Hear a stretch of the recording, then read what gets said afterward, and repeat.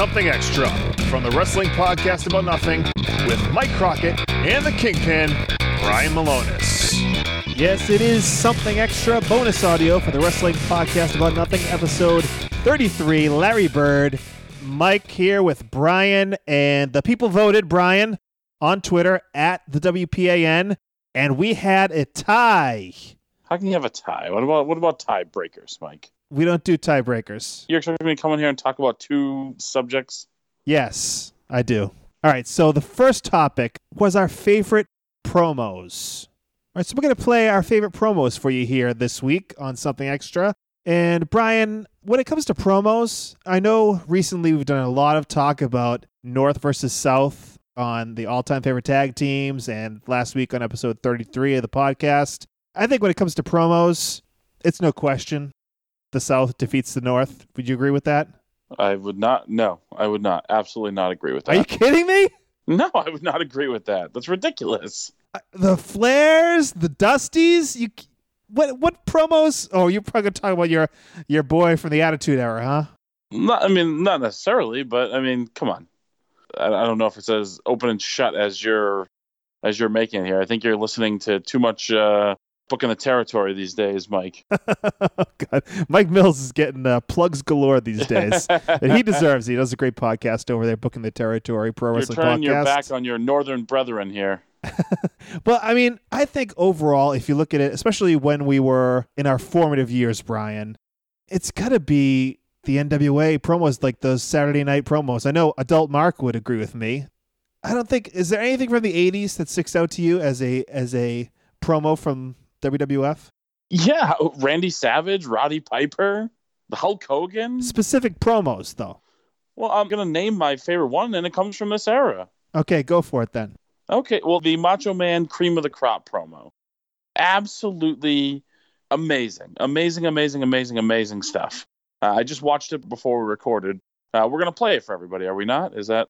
Yes. Okay, so, yeah, I mean, have a listen for yourself, Michael. WrestleMania 3 at the Silverdome in Pontiac, Michigan. It's a day that I'm certain my guest at this time will not forget. I'm talking about the former Intercontinental Champion of the world, Macho Man Randy Savage. Nothing means nothing. Nothing means nothing, man. Nothing means nothing. What do you mean by that? I'm talking about all the way to the top, yeah. Unjustifiably in a position that I'd rather not be in. But the cream will rise to the top, oh yeah. Macho Madness, yeah, has got more to offer. And President Jack Tunney thinks that I got, yeah. And I'm going to tell you something right now. Cards stacked against the Macho Man Randy Savage in WrestleMania 3. Yeah, let me say it, yeah. Let me say it out loud. And let me point to the president of the World Wrestling Federation. The Macho Man Randy Savage is not happy with your decision, yeah. I am the cream in the World Wrestling Federation. Wait a minute, and there is no doubt about it, yeah. You mean Gene Okerlund. You know that I'm the cream of the crop. Well, wait a minute, though, Randy. I've got to ask you very seriously. Do you blame Mr. Jack Tunney, the distinguished president of the World Wrestling Federation, for Ricky Steamboat being the Intercontinental Champion today? Yeah, I do, yeah. Outside interference, yeah. In my moment of glory. Yeah, no, I'm living in a nightmare. And I am the cream. And now, not only the Intercontinental Heavyweight Championship belt must fall, but the World Heavyweight Championship belt. Because Hulk Hogan, yeah, I am the cream, yeah. The cream of the crop. And there is no one that does it better than the Macho Man Randy Savage. On balance, off balance, doesn't matter. I'm better than you are, yeah. And I'm talking to everyone in the World Wrestling Federation. And I'm even talking to President Jack Tunney, yeah. I'm on my way. And nothing is going to stop me. Nothing's going to stop me. You know, just out of curiosity, Randy, and I certainly don't want to diminish your tremendous God-given talents, but I'm very curious. I haven't seen Elizabeth lately. Yeah, she's on the outside of the ring. Does she interfere in matches? Yeah. Nothing, zero, yeah. Pure athlete, yeah. And I've been, maligned from the top to the bottom. And because they can't handle the Macho Man Randy Savage, the cream of the crop. Nobody does it better. Well, Brian, I just want to thank the team of writers who came up with that brilliant promo. Oh, come on. There was no writers at that point. That is 100% cocaine fueled, my man. And I mean, it is 100%. There was probably a little setup right there with coffee and cream and sugar. And me and Gina got to do this promo. Okay, there's some creams right here. All right, here we go. I'm the cream of the crop. This is the other end of the spectrum of like the was it Dick Slater who had like the loaf of bread that was a promo about nothing. This is the other end of the spectrum on that when it goes well. Yes, I mean, there's no doubt in my mind that this just naturally happened, and I agree with you on this one. Thank you. I told you, Michael. I told you. But still, those promos from down south, from the NWA in the heyday, in the 80s, are tough to top. I mean, one that has basically gone on to become epic in the aftermath of, especially after his passing, Dusty Rhodes, one of my favorite promos of all time. This one's for you, Mike Mills. This is Dusty Rhodes, Hard Times. Here is the American Dream, Dusty Rhodes. And Dusty, your fans welcome you back, man. First of all, I would like to thank the many, many fans throughout this country that wrote cards and letters to Dusty Rhodes, the American Dream, while I was down. Secondly, I want to thank Jim Crockett Promotions for waiting and taking the time, because I know how important it was. Starrcade 85 it is to the wrestling fans, it is to Jim Crockett Promotions. And Dusty Rhodes, the American Dream, with that weight, got what I wanted. Ric Flair, the world's heavyweight champion. I don't have to say a lot more about the way I feel about Ric Flair. No respect, no honor. There is no honor among thieves in the first place. He put hard times on Dusty Rhodes and his family. You don't know what hard times are, Daddy. Hard times are when the textile workers around this country are out of work and got 4 or 5 kids and can't pay their wages, can't buy their food. Hard times are when the auto workers are out of work and they tell them go home. And hard times are when a man has worked at a job 30 years. 30 years, they give him a watch, kick him in the butt, and say, hey, a computer took your place, Daddy. That's hard time. That's hard time. And Ric Flair, you put hard times on this country by taking Dusty Rhodes out. That's hard time. And we all had hard times together. I admit I don't look like the athlete of the day supposed to look. My belly's just a little big. My hind is just a little big. But brother, I am bad and they know I'm bad. And there were 2 bad people.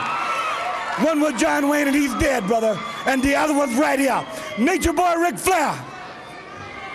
The world's heavyweight title belongs to these people. I'm gonna reach out right now. I want you at home to know my hand is touching your hand for this gathering of the biggest body of people in this country, in this universe, all over the world now, reaching out because the love that was given me, and this time I will repay you now because I will be the next world's heavyweight champion on this Hard Time Blues. Dusty Rhodes Tour 85 and Ric Flair, Nature Boy. Let me leave you with this. One way to hurt Ric Flair is to take what he cherishes more than anything in the world. That's the world's heavyweight title. I'm gonna take it. I've been there twice. This time when I take it, Daddy, I'm gonna take it for you. Let's gather for it. Don't let me down now, because I came back for you, for that man up there that died 10, 12 years ago and never got the opportunity to see a real Wolf champion. And I'm proud of you, and thank God I have you. And I love you. Love you! I want to go see that match right now, Brian. Yeah, absolutely. Amazing, powerful stuff by a guy you could make a case for being the greatest promo man of all time. It's just too bad a wider audience wasn't exposed to it when it was happening. What do you mean by that? Well, I mean, I think we all know the power of, even in that era, of the WWF compared to the NWA. I don't know. I think you're taking a little dig there at the Southern Wrestling again, Brian. Not at all. Not at all. I complimented it. I just said Dusty Rhodes arguably the greatest pro man of all time. I don't know. I don't know how that's taking a dig. All right. Well, we got to move on, Brian. We got another topic to tackle here. The other topic that won the poll, or that tied in the poll, is the many gimmicks of Malonis. And Brian, early on in the podcast, I took to revealing a number of your gimmicks in your intro. And I think I might have gotten them all. I don't know. I might be missing some here, but I'm going to go through what I have, Brian, and you can give me some details, and maybe once we're done here, you can give me a couple more that I don't have. I think I have 10 here. Oh, boy. All right, so let's... a trip down memory lane. Yes. First of all, let me say that, of course, everyone knows you're trained through Chaotic Wrestling and their School of Chaotic Training Center, but your first match was not with Chaotic Wrestling, correct? It was not. And you wrestled for Tony Atlas, am I correct? Is that your first match? No, it was actually for Anthony Rufo, Ali Muhammad. Okay. So when did you start working for Tony Atlas then? Within a few months, pretty early on. Okay, well, the first name that I have here is Brian the Tank Sherman. Was that one of the first names? No, that's incorrect, Michael. Oh. It's Brian the Sherman Tank Abbott. Oh, my goodness. But I thought there was Brian the Sherman Tank Abbott, and then there was also Brian the Tank Sherman. No, it was just Tank Sherman.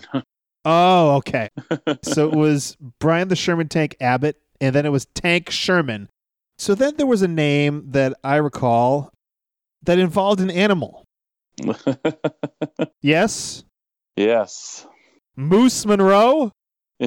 Yes. You were one Moose Monroe? Yes. The story behind that was apparently there was a jobber in WWE in the 70s named Moose Monroe. And I was wrestling, again, a lot of shows for Ali Muhammad. Okay. And all of their shows were in moose lodges. So their idea was for me to come out, and as soon as I'd come through the curtain, for me to yell, "Moose!" because it's at a moose lodge. And who is the crowd going to love more than Moose Monroe at the Moose Lodge? Like someone from TNA is stealing your shit. Sons of bitches.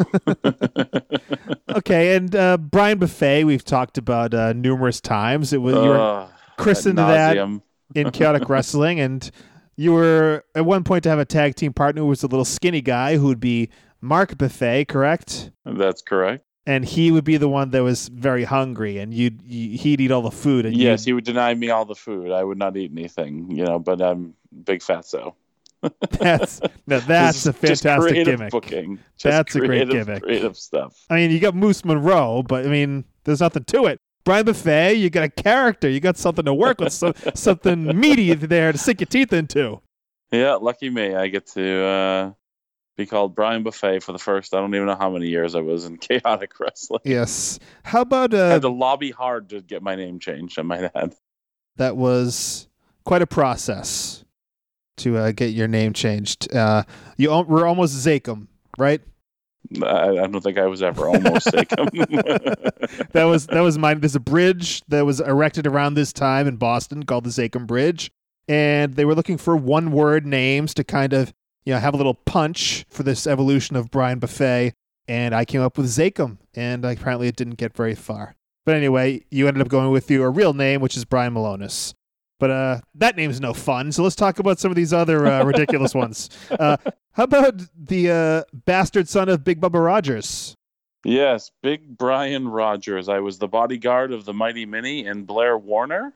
Yes. And I was the character was on a trip through town, the WWF on a trip through town, I was conceived. So it'd be NWA though, wouldn't it?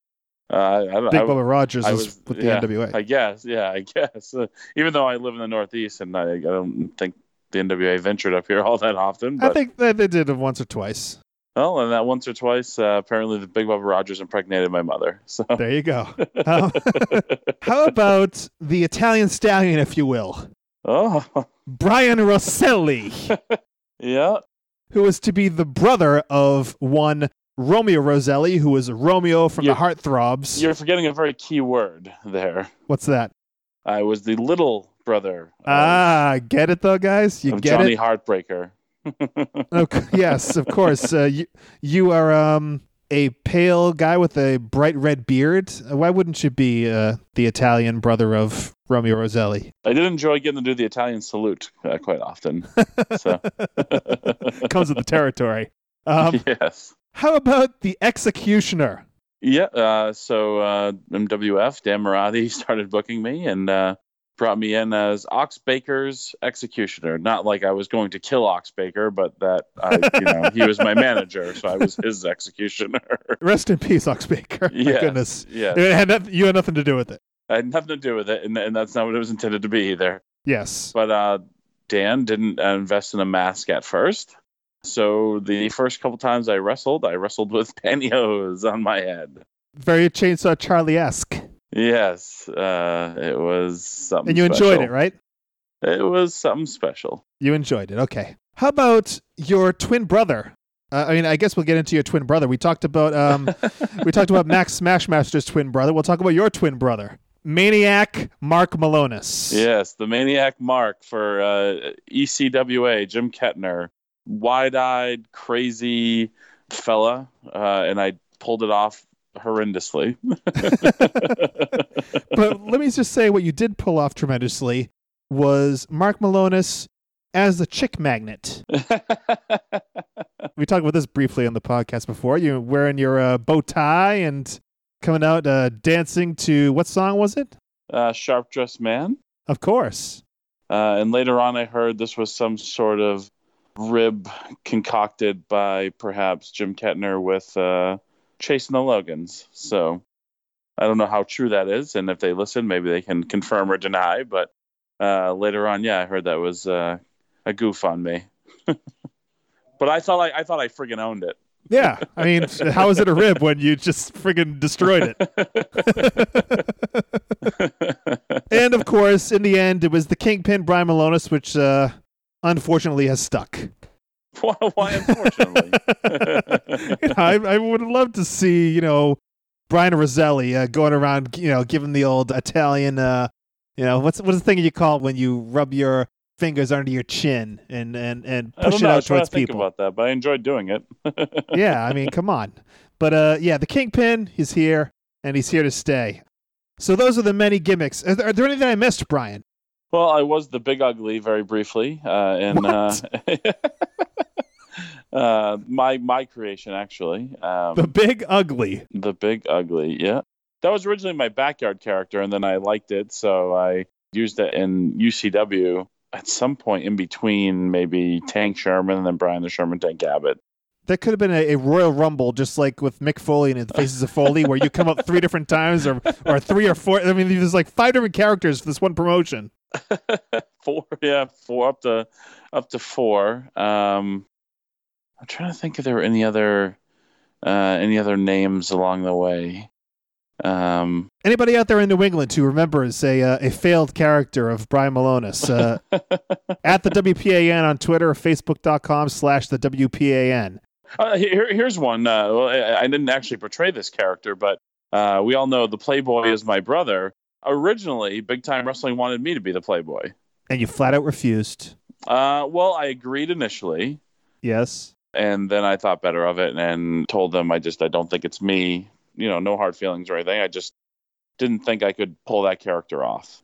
Just not my wheelhouse. I would not have been comfortable wearing trunks. So I Big Time Wrestling had originally envisioned me as the Playboy. So. Well, and I guess Jimmy's probably. We forgot Crusher Brian Blackwell. Whoa! Who was that for? That was for Lobster Man.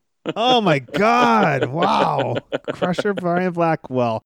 Wait, are you the illegitimate son of Jerry Blackwell? I don't think there was quite that much of a story to it. I think it was just, we'll just call him Crusher Brian Blackwell. All right. Oh man, I think perfect. So look at that. What are we up to? How many is that now? That's probably. I think we're about like 12 or 13, something like that. Wow. You've put Brutus Beefcake to shame. Throw a druid. I was a druid, for WWE that one time too. So throw that in there. We're almost up to half a Royal Rumble, Mike. Oh, my God. All right. We got to get out of here. We want to make sure that everyone goes and votes in the poll. The polls usually run Thursday night to Saturday morning. Go to check Twitter at the WPAN. Vote in the poll, and you'll can vote on what we talk about next week here on Something Extra. For more wrestling podcast about nothing, search for us wherever you get your podcasts or find all the episodes at bdaradio.com.